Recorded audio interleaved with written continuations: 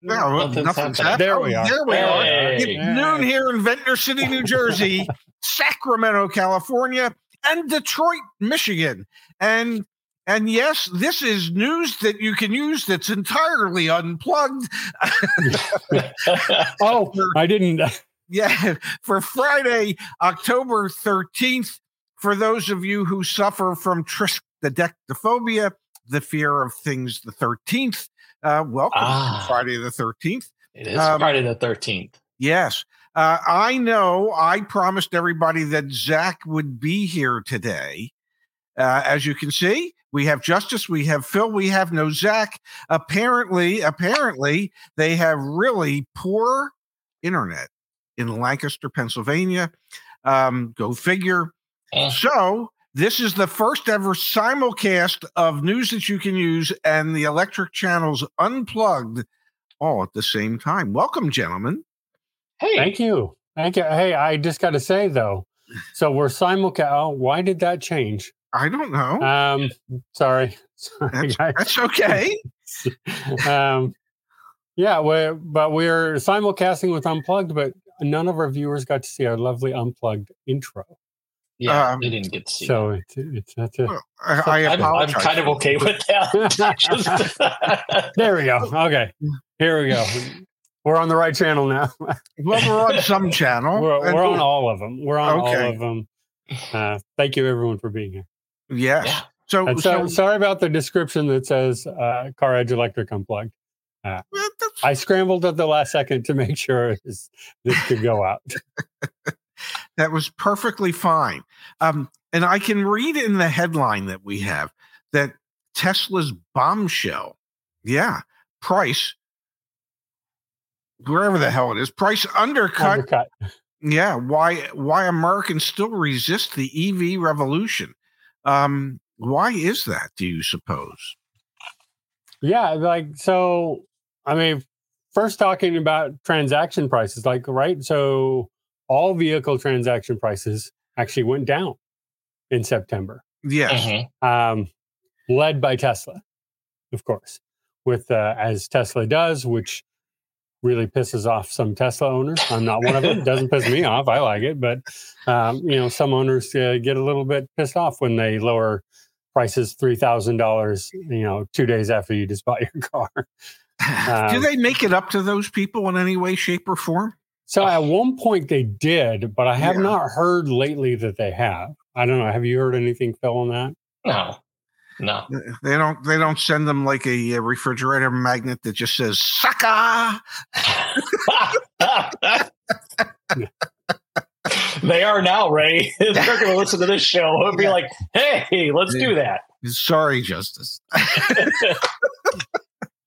But here we have new vehicle transaction prices.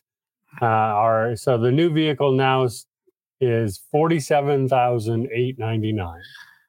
Mm-hmm. That's still really freaking high. Yep, but it's down 3.2%, isn't it? Yeah. It's down. That's the right direction, right? $360 from a year ago. Wow. Or 0.7%. It's dropping. 0.7%.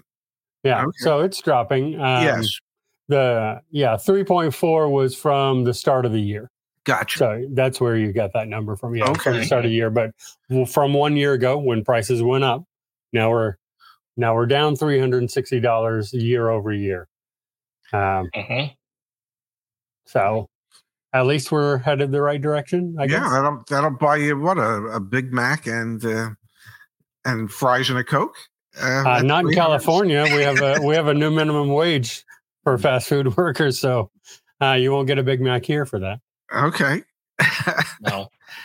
Non-luxury vehicle prices increase less than 1% year over year. Okay. So it seems like the luxury prices are sort of the ones leading the way. But if you look at this lovely chart here, yes, there seems to be an outlier here amongst everybody else. Would that be Tesla? Yeah, that would be Tesla, who's down 24.7% year over year. Wow. Yeah. That's how much they've dropped their pricing? Yeah, year over year. Oh, then those poor folks deserve more than one kitchen refrigerator magnet. That's a significant price drop. Yeah, it is. And, and that's sort of with the EV market right now. But at the same time, they're down 24.7% and their market shares, they've lost market share as well. They lost 7% of their market share. Yeah, now there's a reason. Amount. There's a reason for that, I do believe, at least one that they're postulating. They were waiting on the refresh of the Model 3 or whatever, or production wasn't quite what it was supposed to be in the third. What was their excuse? Well, they're waiting on that damn Cybertruck to come out, which because that's it. Yeah. I'm sorry. That's just going to make everything better, right? Right, Justice. It's just, I mean, they didn't say any of that, but yeah, that was. But I think now we're just setting up our own alternative set of facts on what it was they said. They had plants down for retooling, refreshing. Yes, the refresh Model 3 and partial refresh of the Model Y, getting things ready for the Cybertruck. But they had plants down, and they knew that would contribute some to it. But I'm going to say, and I think what Ray, you were sort of hinting at, it's other models are picking up. Like Kia is picking up. People like the EV6. They all like the Ioniq 5 and 6. They, they like these. So there's other vehicles that are picking up in the space. And I will say this, the Model 3 and Y are actually up in sales. Dramatically. But the S and the X, which anyone who watches over on the electric channel knows, I have said less than 5 years those go away. They've actually lost sales. So they're still growing, but that doesn't make. That makes sense. Yeah, I can see why they're too expensive. Can I share something with the two of you that I find amazing? Please. When they talk, when Automotive News talks about luxury sales, and the two major brands that are fighting the years-long battle to control luxury sales and be number one has always been BMW and Mercedes-Benz. Correct. Automotive News, for whatever reason, counts Teslas as luxury sales. And why? Exactly. And BMW is in second place behind Tesla for the year. Tesla's like doubled them in sales for the year. But Justice, I'm going to ask you this question. If you were to consider any Teslas a luxury vehicle, I think the only models that you might consider to be that would be the S and the X. Am I correct? I mean, I do not consider Tesla a luxury brand, but you are correct. If you were to put them into luxury space, it would only be the S and the X. Certainly the 3 and Y, not even Tesla thinks they're luxury brand. I don't think Tesla thinks they're premium either. I think they think the S and the X are the premium brand, and the 3 and Y are the standard brand, the mass market brand. Yeah, the mass market brands, which is what they're going for. They have always said they want to compete with Toyota, not Mercedes and BMW. That's not what they're after. I mean, that was in the beginning because that's how they built their company. Yeah. But they want the Toyota Honda people. They and I really do think they're going to get rid of the S and the X probably shortly after the Cybertruck comes out. I would say, I said 5 years. I would revise that to 3. I think in 3 years you'll see a full discontinue of the S and the X because I don't think that's a business they want to be in. Well, it would seem to me that it's not the profitable end of their business. No, not at all. Yeah. They had such a drop, they had to cut the price on the S and the X just to get people to buy them. At one point at the end of last year, they were having a problem just getting people to buy those because we've talked about price is a big thing. And I think if you're going to pay $100,000 for a vehicle, probably the Model S and X aren't what you're going to go for. you probably want more luxury than those two vehicles have. I like them, but I think at $100,000, which it was up to at one point, they don't really make sense. And agreed. Phil, I mean, do you think of? I mean, I don't know how Automotive News comes to the conclusion that Tesla's a luxury brand. I mean, we've driven them. Ray, I think it's price points. I think when, before they've come down in prices, but the manufacturers will tend to say, okay, you're in luxury class if you're getting to a certain price point. And maybe that's how they're classifying, even though they're not necessarily luxury quality. I mean, look at other brands. I mean, like Cadillac. I mean, you guys know I'm a fan of Cadillac, but they're quote luxury. But then a lot of times and I've got some balloons going on. Yeah. But when you actually go into some of their vehicles, you're like, this feels more premium than actually luxury. But they're at that price point. They're at a higher luxury price point. So anyway, that's just my opinion, on what I think about that. And if I could extrapolate from that, if we're going to say it's the price point that denotes whether or not it's luxury or premium. Well, if that's the case, and they group all of the Teslas as being luxury, then what the hell is a Ford F-150 with an average transaction price of $66,000? Well, but look, those big trucks, aren't they they're almost trying to be luxury. They are. They're not the pickup you get in and just go, do farm stuff in anymore. Now they have so much, they have leather and all these appointments and all this tech and all this stuff. They're almost trying to be luxury. I'm not saying they are luxury. I'm saying they do seem to be trying to be. Learning Fast has a really interesting question. Is Acura luxury? How about Infiniti?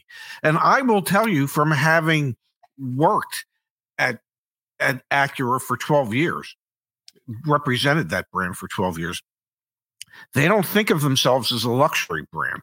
They have always positioned themselves as what they call near luxury, okay, which is obviously a step below luxury. Infiniti, they're not even pretending to be a luxury brand anymore.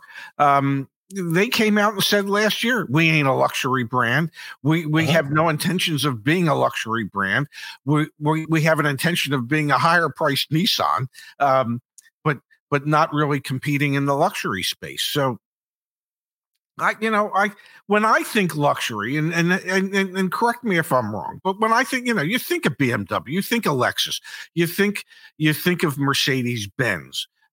You think of brands like that, Rolls-Royce, Bentley, even to some degree in the old days, you would have thought like Jaguar, things like, but I there's a lot of pretenders.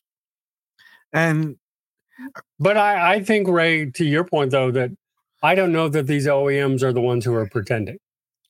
Like Acura doesn't pretend. I don't think Tesla thinks of themselves as a luxury brand. I think it's outside influences that are calling them that. Outside.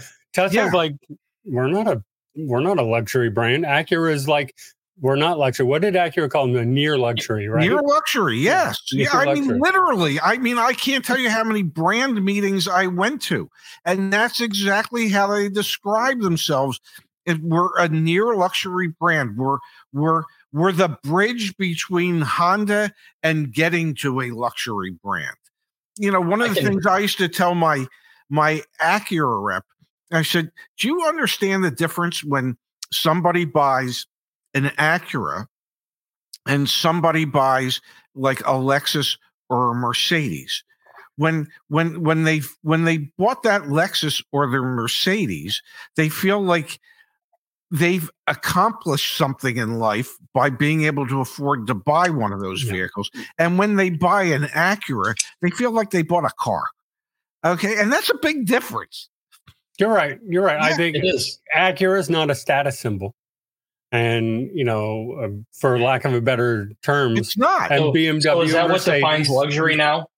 Maybe? Is it the nameplate?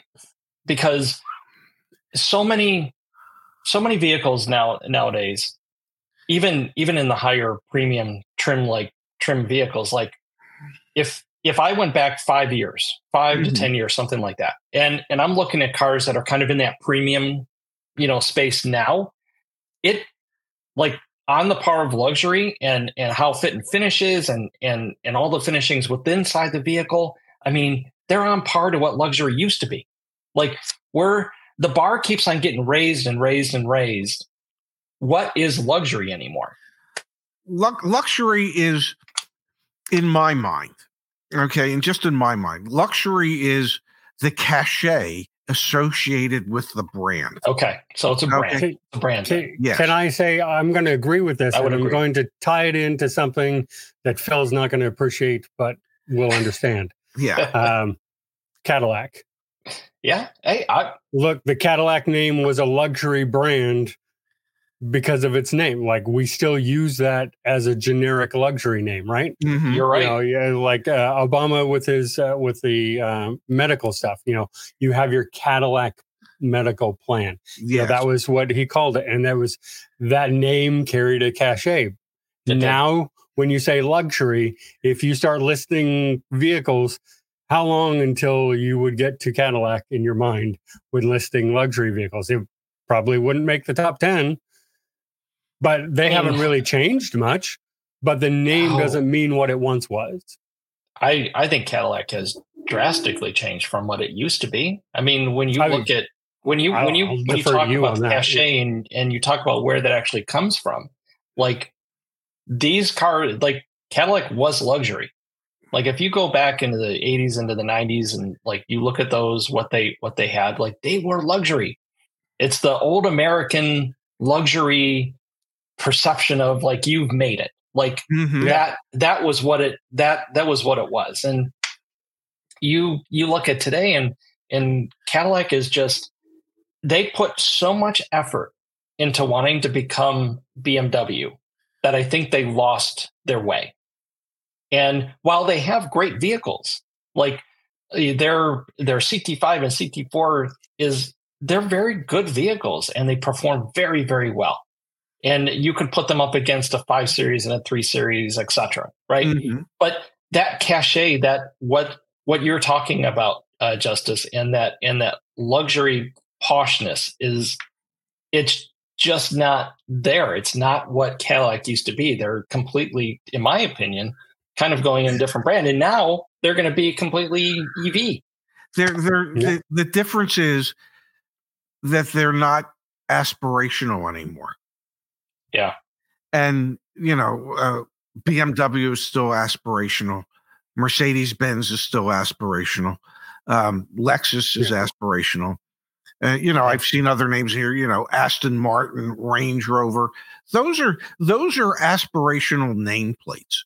And I don't, and nothing against Cadillac, nothing against Acura or Infiniti, but I don't think those are really aspirational nameplates anymore. No, not anymore. Yeah, and maybe it's because at a certain point they became too readily available, and they were marketed to anybody. And even though BMW's the industry leader in this country right now for luxury sales, I don't think they're as aspirational as they used to be. They've become, even though they're overpriced, they figured out ways to become more affordable to a larger group of people who had an aspiration for a BMW and a luxury brand. And to your point, Ray, we were just at the Detroit Car Show. Was there anything aspirational at that show? No, but everything was priced as everything was priced. Yeah, but there was nothing like when you come in there. When you used to go to the show, it used to be a show. It used to be, here's the new stuff that each OEM wanted to bring out. Here are the cool prototypes. Here's everything. We don't get that anymore. Look at even the German brands and all, like Lamborghini and Ferrari and all those guys. They were tucked back in the corner, not even really, presented in any fashion or way. Now, yeah, I was surprised how many people were in that back corner. They had was like 15 OEMs. Yeah, they just shoved all the luxury, the luxury high-end brands were shoved into the back corner. Yeah. And then the rest was, the whole floor seemed to me, I just went into a huge dealership. Yes. And, to talk about Cadillac too, and aspirations. And as of right now, no. I am eager to see, even though I'm not 100% sold on the whole EV thing, but I am eager to see how they're going to take the EV platform that they're going to go 100% on, see how aspirational they can get with that. I'm curious to see how that's going to go. Well, let me tie that into, there was a survey done, an opposite survey of what we had on last week's EV show. Okay. So if you go back to last week's, we had one survey. Now we have another survey saying the majority of Americans don't want to buy an EV. Yeah, so I knew that other one was that was questionable. Look, we all know I love EVs. I drive an EV. I would love to see them adopted, but the survey that said 54% of Americans want to buy EV as their next vehicle. Yeah. I went, no, they don't. No, they don't. May I share a story with you? Yes. From a phone conversation I had with a gentleman this morning who has a EQS 450 Mercedes-Benz. He's had it for 18 months. It's got 20,000 miles on it. Took it in for service. And during the service, they discovered that the air conditioner compressor had all kinds of corrosion around it. And the high energy input or whatever the hell it is, it had corrosion around that too. So they called the insurance company, and the insurance company is totaling the vehicle because at some point they feel this corrosion was due to salt water or something. Now, he's never been in a flood. He doesn't recall driving through flooded areas. And could it merely be a design flaw that when you drive in the areas, when he's in New Jersey, for example, and it rains and the salt that was used during the winter kicks up on the under the engine or under the, since it doesn't have an engine, but and actually causes this decay to occur. Could this be like a major design flaw? I mean, here's a guy who's got a car 20,000 miles on and got to be totaled for like water damage. It's basically what it is. And that doesn't to say it was saltwater damage, but he didn't drive through any saltwater ponds. But that doesn't even fully there's something in there. Yeah, I don't know what that is about, right? Because, Tesla is touted, and this is true for a lot of the EVs. Yes. Like, they're so sealed that you can really drive them through. I wouldn't do salt water, we all know, but, you can drive them through flood waters. You can, for all those of us old enough to remember Oregon Trail, you can chalk it and go across the river on that thing, right? You can, but I don't. So it's really weird that happened. I would love to know what, if there's a final result to that, what it was, because saltwater kicking up from the road should have nothing to do. Like the undercarriage of that thing is sealed. There's nothing there. You would think, and it's just, unless this is the only unless I could come up with, unless when they bought it, it had been in salt water prior to them buying it, and nobody disclosed that, and there was no issues at the time. But over the last 18 months, that saltwater intrusion has created issues for the vehicle, and the which we know is a thing. Yes, and the insurance company said, you can't Yeah. continue to drive this. This would not be safe. And I tried to explain them. I said, the combination of salt water and these type of batteries, they don't really play well together. Yeah.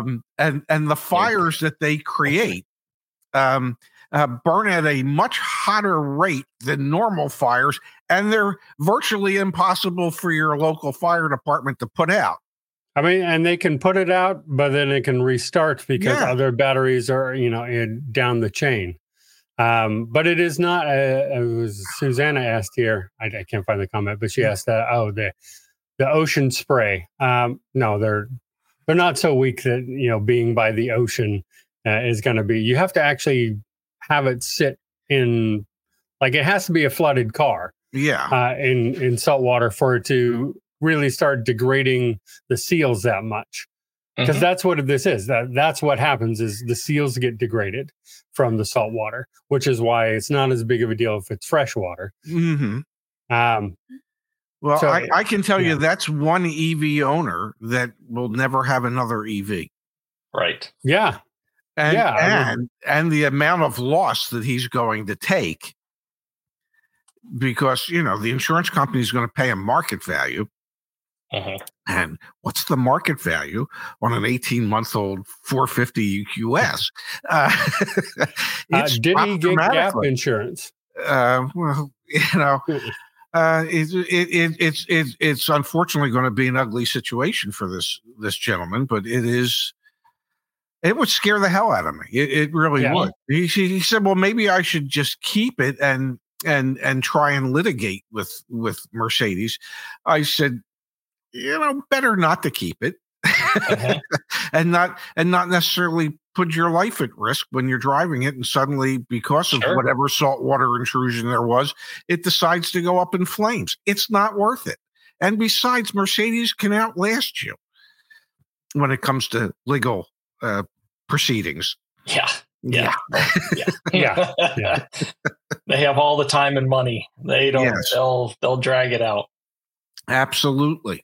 I'm sorry to have brought up that tale of woe. No, like that is something that we've talked about on the EV show, and that's the when you're looking at, and even recurrent auto. If the Carfax of EVs, as they like to say. Yes. They do these surveys and things, and where your used EV was driven makes a difference. And certainly if you have one of these EVs that was down in Florida or anywhere affected by the hurricanes that may have been sitting in floodwater, like you gotta, you have to do that with every vehicle, obviously, but especially important in an EV where you have these fire risks. Again, an EV's the least likely to catch fire. However, when it does, good luck. Yes. So you want to sort of mitigate that. And, and then they, Recurrent just put out this article on it and temperatures.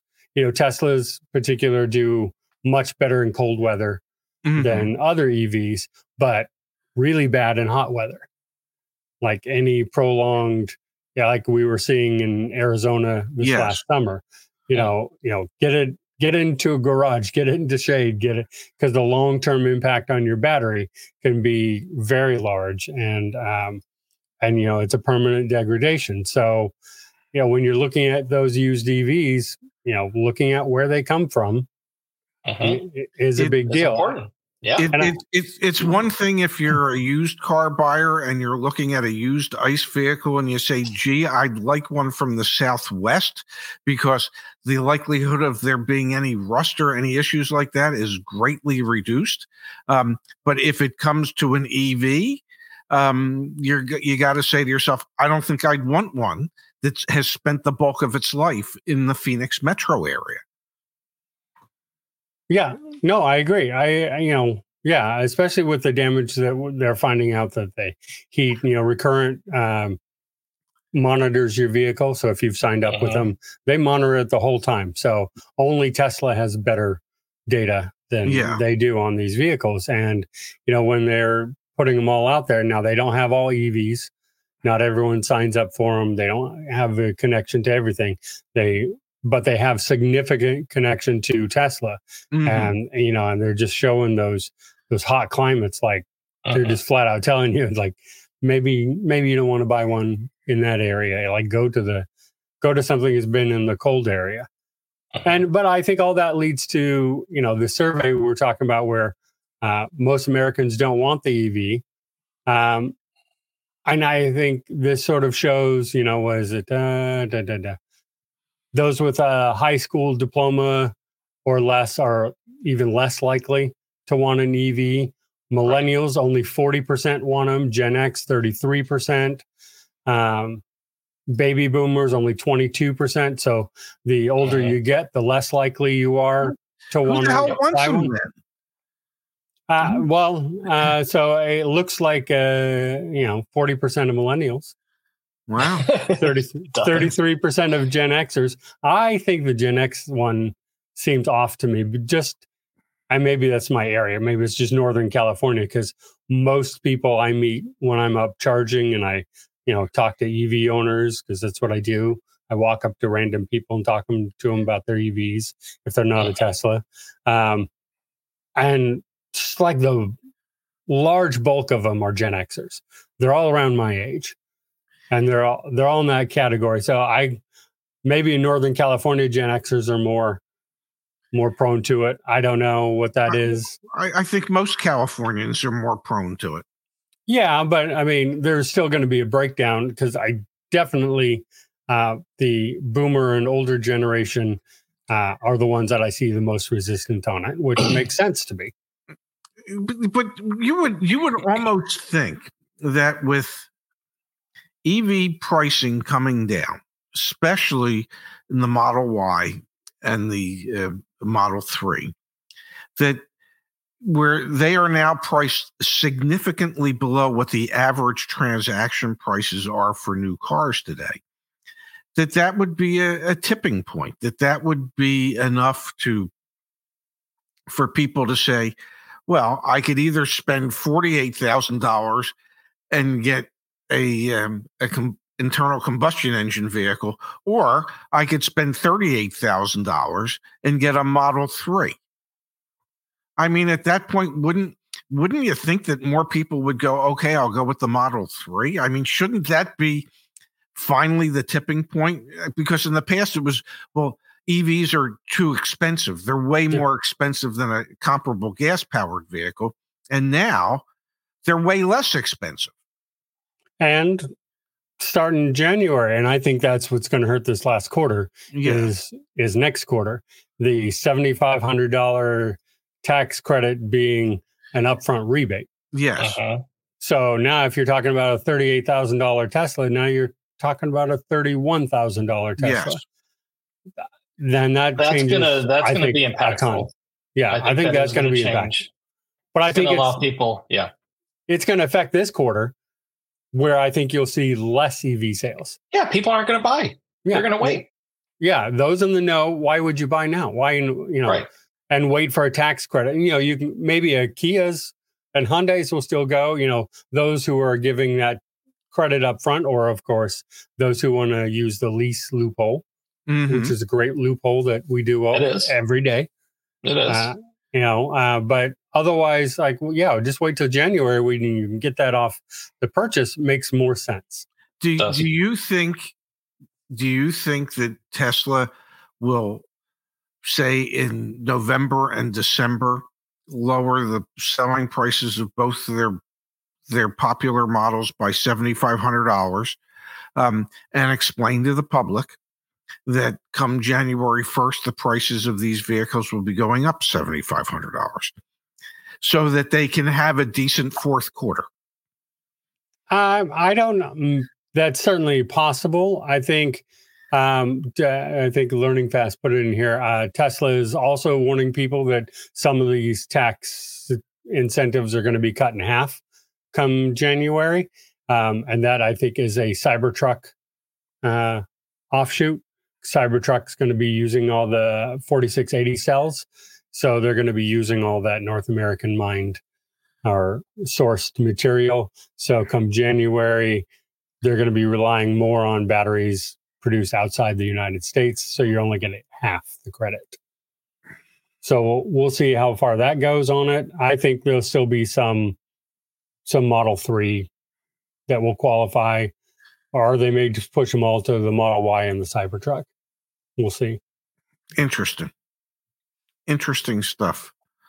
Who's their big competitor? Is it going to be Kia and Hyundai? It's going to be Kia, right? It has to be right now. Because what we're talking about, what we started the program with, they're not a luxury brand. They don't even think of themselves as luxury brand. They're a mass market brand. Mm-hmm. So when you got to look at this, and you look at this Kia, new Kias are going to start at $35,000. On their EVs. You got mid $30,000 EVs coming out from Kia. They're already popular. Right, their ICE vehicles are popular. EVs are popular for EVs. We know that some sales have dropped, and you can actually find sitting inventory. But on the EV6 in particular, probably one of the best buys you can get out there right now. But they're coming up with more and more vehicles, EVs, that are going to be in that price range. And I think since that's where Tesla wants to operate, I think that's who becomes their number one competitor. Not all these other people, not Ford, who can't seem to figure out how to build EVs. Yeah. Well, at least cheaply. Yeah. Well, yeah. So how many of them are losing money? And that's not to say that Kia's not necessarily losing some. I don't know how profitable their vehicles are, but I know they're doing better than the domestic brands. Mm-hmm. It'll be interesting to see what happens. I know that they make some interesting looking EVs. That's definitely one that doesn't look like everything else, right? Yes. And either you like it or you don't. Yeah, there's no in between. And it's kind of like the Cybertruck in the sense that either you like it or you don't. There's no in between.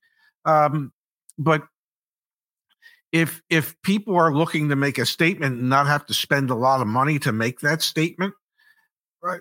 Yeah. I just think these Kias and Hyundais are pretty interesting looking vehicles. Maybe it's just me. I agree. I think they look different, but they're not as polarizing as the Cybertruck. Yeah, well, that's which is very polarizing, and it was always meant to be. Like, it was never not meant to be that. They knew that. So, and I think these are something different, because I hear from you, Ray, all the time. All EVs look the same. They all look the same. Much do. They all look the same. I mean, I would say all vehicles kind of look the same. That's always the thing on them. But certainly EVs, maybe even more so because of design. Right, because you want that aerodynamic flow. Mm-hmm. And there is a perfect shape for that. And that perfect shape is a teardrop. And so that's what you get. You get every car that's shaped like a teardrop, because they all want that range. I think as batteries improve and range gets better with lesser batteries, you might see more sway from that, because it's not going to be as important to get that last mile out of it. Yeah. Well, as I've said in the past, in order to really get more people into buying an EV, their designs need to get a bit more aggressive. Not in these, I get the whole, wanting to make sure we extend the amount of range, get the maximum amount out of it. But just as you said, as the battery technology gets better, that's going to become less of a concern. And I'm hopeful that then the manufacturers will start to actually put some design effort into making these cars look great, and look stylish and different, and not looking like the mainstream bubble that it needs to look like to get that aerodynamic going in. So look, some of my favorite cars are well, obviously the Mustang, everyone knows, 65 fastback, but also I love, 57 Bel Airs, 59 Caddies. And, these cars had great design, but what do they get? Like 8 miles to the gallon? Like winded cars all start looking exactly the same and coming apart when in the 70s we're like, hey, we kind of need to do something about this fuel efficiency thing. And then they all started sort of slowly looking exactly the same all over. And that's what EVs are going through right now to meet these efficiency goals. I know. They all just look, and I agree with you. I think, and what they come out with, like, what is it? The Celestiq, Phil? That looks different, but I think it looks horrible. I mean, but it looks different. If they would just, I'm not a fan of Cadillac's direction with this like whole bubble thing happening in the back. We'll see how that actually starts to evolve. But outside of the back of it, it's not a bad looking car. It's not a $300,000 car at all. But but it's handmade, Phil. Whatever that might mean. Yes. I don't know what that means. So let's hand build it and we'll say, it's in Rolls-Royce and Bentley territory. Let's just do that. Is that what they mean? Is it because you say hand built on a car to me, and I think, can you have a machine do it? Well, they can have a machine do it. Yeah. But if they want the prestige of having to put this. I don't think I want a handmade one. It's a statement, right? Cadillac's trying to make a statement with this car. Yeah, they're trying to get their name back, and good luck to them. Like I get that, I understand that, but I think Kia is the player to watch here. And not to sound like a broken record, but I'm going to sound like a broken record because I don't ever want to go off record.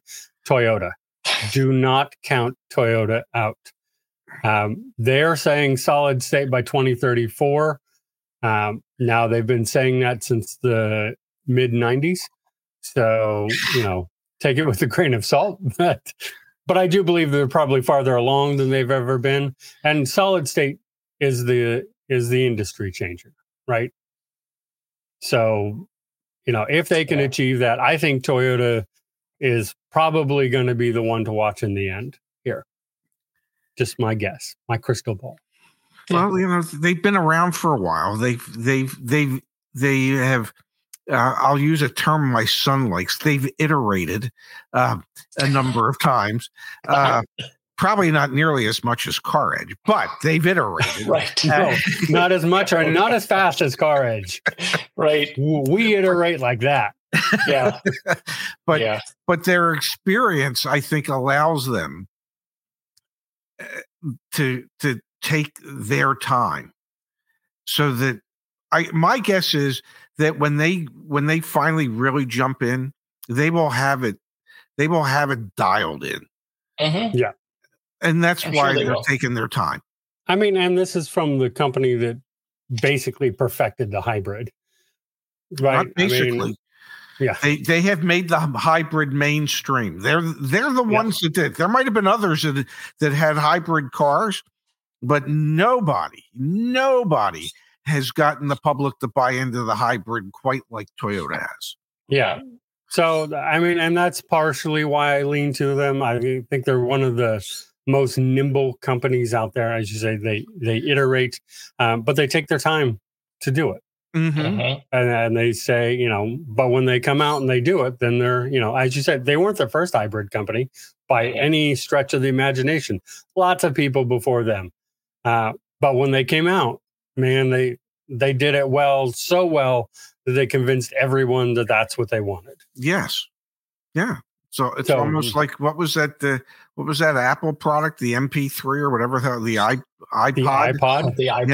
Yeah. The iPod. Yeah. There was something that was invented that the world didn't know it needed, but Apple convinced us we did. Now we need to connect our phones to our cars thanks to Apple too. Like, if you don't have CarPlay, then forget it. I'm going to go look at another car. Wow. And I got, Bluetooth still works, guys. It does. And my car has Apple CarPlay, which is perfect for when Zach drives it. Yeah. I don't have Apple CarPlay, but that's besides the point. Well, we've crushed like 45 minutes here. We have. No, that's in fairness. That's 2 shows worth of content. Correct. Yeah. So no, I get it. Yeah. But it's 40. But it is 45 minutes. Yeah. And we do good have job, guys. Good job. We do have one. You got to be kidding me. That Zach wanted me to cover. Okay, so then I suppose I need to say you got to do it, Ray. Really? You got to be kidding me. There's not much to the story. There's a headline that I have absolutely no opinion on whatsoever. I've got the opinion. Yep. I'm just going to let you read this headline out, Ray, and whatever you think about it. So I saw this in automotive news today, and I just read this headline, and I thought to myself, A, why would you write that? And B, who said, yeah, okay, let's use that. And the headline is, how OEMs can help customers achieve lubrication excellence. And my mind just wanders in the wrong direction, of course. But it just, when did that become the OEM's concern? I mean, let me figure it out on I don't need you to help guide me towards my lubrication excellence. Well, I will tell you, Ray, I know when they did it, when they raised MSRPs and started yes. Yeah, with their customers.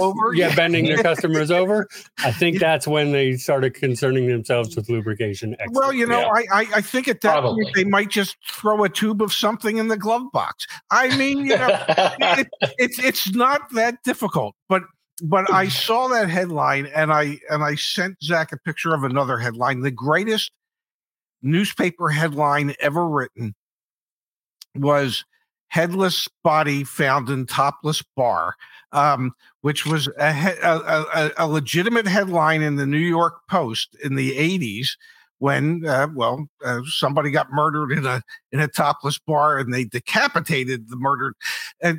But it's just, when you see headlines like that OEMs want to help me find my lubrication excellence. How can you not bring it up and just mention it, right? How can you not? How can you not want to buy into that? Right. Yeah. let me just say, though, I will challenge you on the best headline ever written. Okay. Mine has nothing to do with OEMs, of course, just like yours. The favorite one that I ever saw was many, many years ago when Ike Turner died.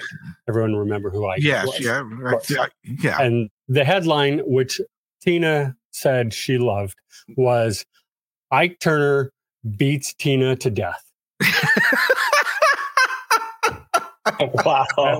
I thought was hilarious. That is. And I can't believe they ran with it, but they ran with it. They got the clicks, and of course, it's just that Ike had died. Yeah, and Tina was still alive. Yeah, so he did, and it was hilarious, and that is still to this day my favorite headline that they ever wrote. Well, I like that one as well as Headless Body and Topless Bar. Yeah. Phil, what's your favorite headline before we go? Since we're on the okay, I knew you were going to call me. Yeah. Oh, goodness. Well, this has certainly been fun today. Now, if I can share something with everybody, my son assures me that there will literally be a live stream tomorrow night with him at 7 p.m. Eastern on the Car Edge channel. At this point, I'll believe it when I see him there. But I'm pretty sure the internet's still working in DC, but we'll find out for sure tomorrow when he gets back. Yeah, I hope to see you guys there. Well, I won't be there, actually, but I will listen to it later. I will be driving to Los Angeles tomorrow. Well, you say hi to all your friends in LA for us when you get there. I will. Okay. And do me a favor, enjoy a hot dog from Pink's for me. First place I stop, right? First place I stop that's how I know I've made it to LA is I go and I get to Pink's even before I check into the hotel. That is I am here, relax moment. It's getting my hot dog over at Pink's and the Mexican bottle of Coke and you're it's set. the perfect way to start a trip.